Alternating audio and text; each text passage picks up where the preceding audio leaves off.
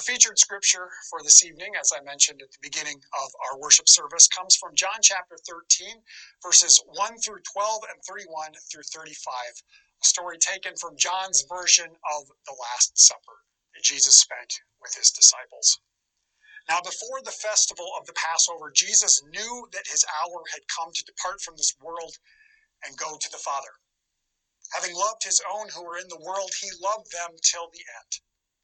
The devil had already put it into the heart of Judas, son of Simon Iscariot, to betray him. And during supper, Jesus, knowing that the Father had given all things into his hands, and that he came from God and was going to God, he got up from the table, took off his outer robe, tied a towel around himself.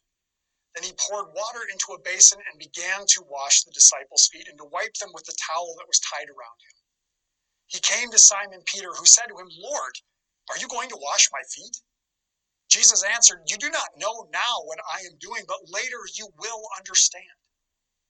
Peter said to him, "You will never wash my feet."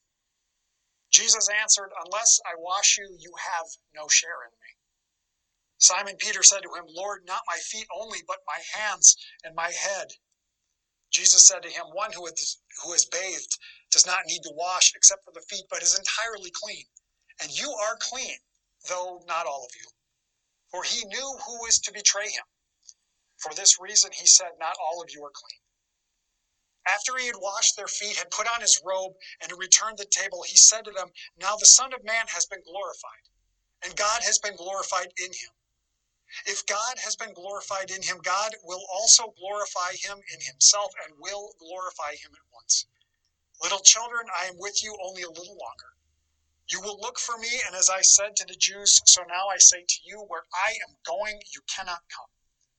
I give you a new commandment, that you love one another. Just as I have loved you, you also should love one another. By this, everyone will know you are my disciples, if you have love for one another." The Gospel of the Lord. People of God, may the grace and peace of our Lord and Savior be with you tonight and always. Amen. You've probably figured out by now that I'm recording these worship videos ahead of time. They're not being live streamed. And this one is no different. I'm actually recording this one on Wednesday, late afternoon. You can see behind me in the windows that the sunlight is streaming in. And even though this will be for the evening of Maundy Thursday, the evening as things are starting to get a little bit darker in the world around us as nightfall is coming, and we think about what was going on in our story, the Last Supper. Perhaps it's hard to picture it now with daylight around me, but that's the setting of what we have read. The Last Supper that Jesus spends with his disciples, and as we hear, in the night in which he was betrayed. I don't know about you, but I can't even hear that phrase, "in the night in which he was betrayed," or think about what we heard from John's gospel about how Jesus knows that he's going to be betrayed and how the devil had already put it into the heart of Judas to betray him. We know that's coming. Yes, there's this time that Jesus will spend with his disciples.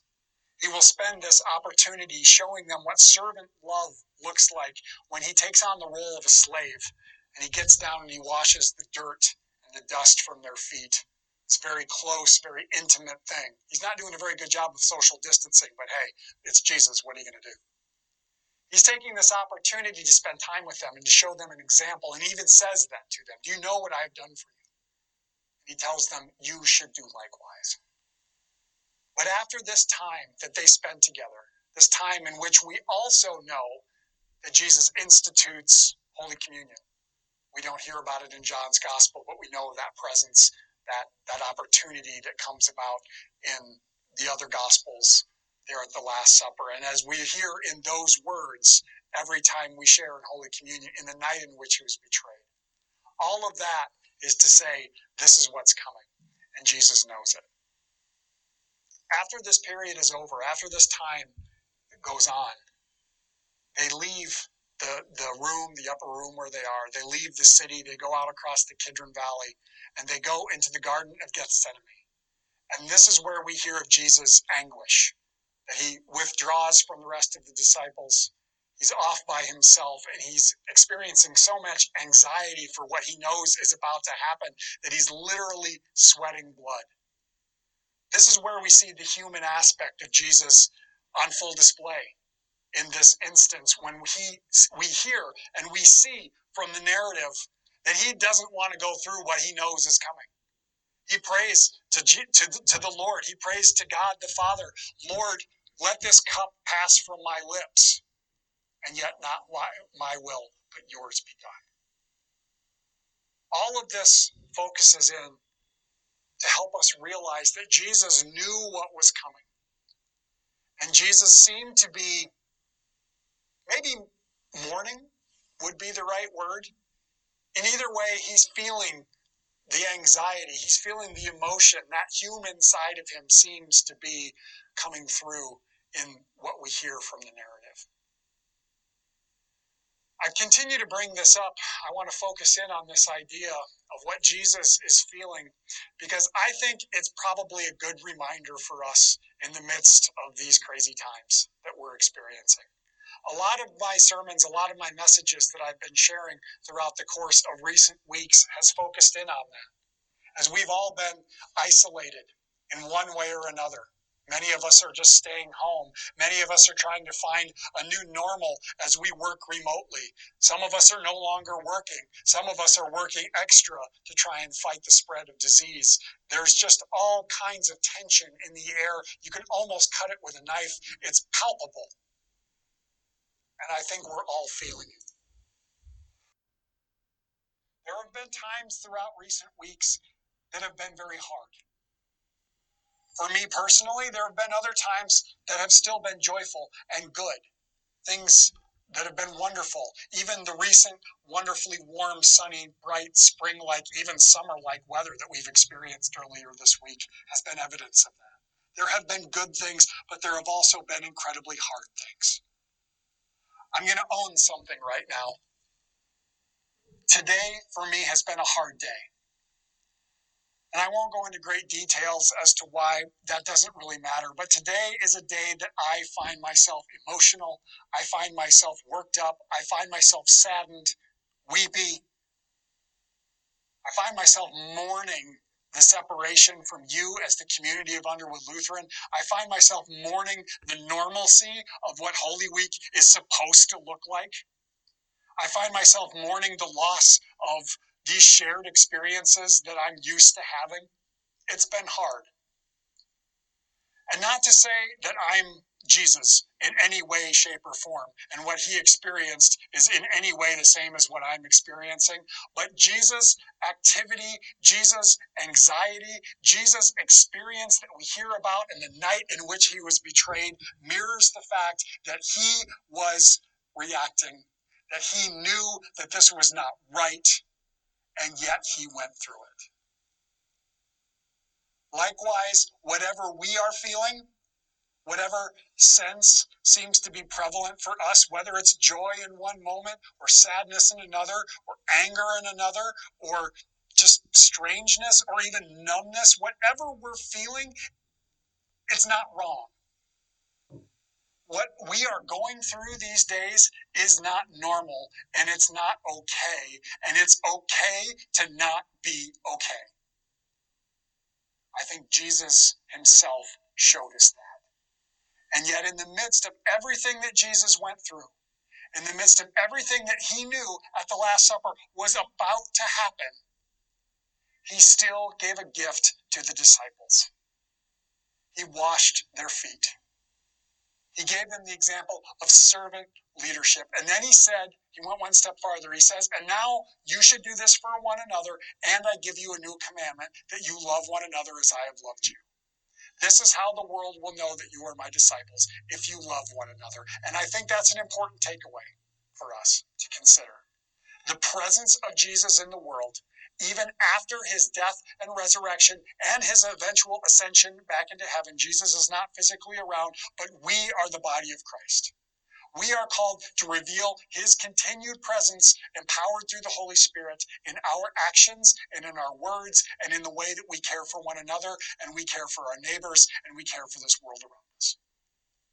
Jesus said over and over again in his ministry, what are the most important commandments? Love God and love your neighbor. The entire law and the prophets is built upon these, and I think that's what we need to remember. In the midst of all of this stuff going on, how do we continue to care for one another? How do we continue to stay connected to one another and show the light of Christ blazing in the darkness of the world that is around us, in the darkness that perhaps we just feel within ourselves, in the midst of stuff that we don't know how to deal with? Jesus gave us Holy Communion. And again, we're not celebrating it tonight, but this is the night in which Jesus instituted. And he told us, every time you eat of the bread and drink of the wine, remember this. Do it in remembrance for what he is accomplishing this week. Maundy Thursday is a celebration.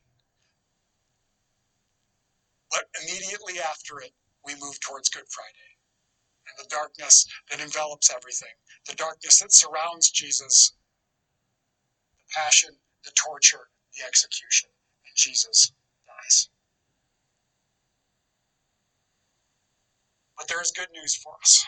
There is something that we should remember. Something that we should hold on to in the midst of all of this stuff that makes no sense, all of this stuff that is not normal, all of this stuff that might make us feel this high in one moment and this low in the next.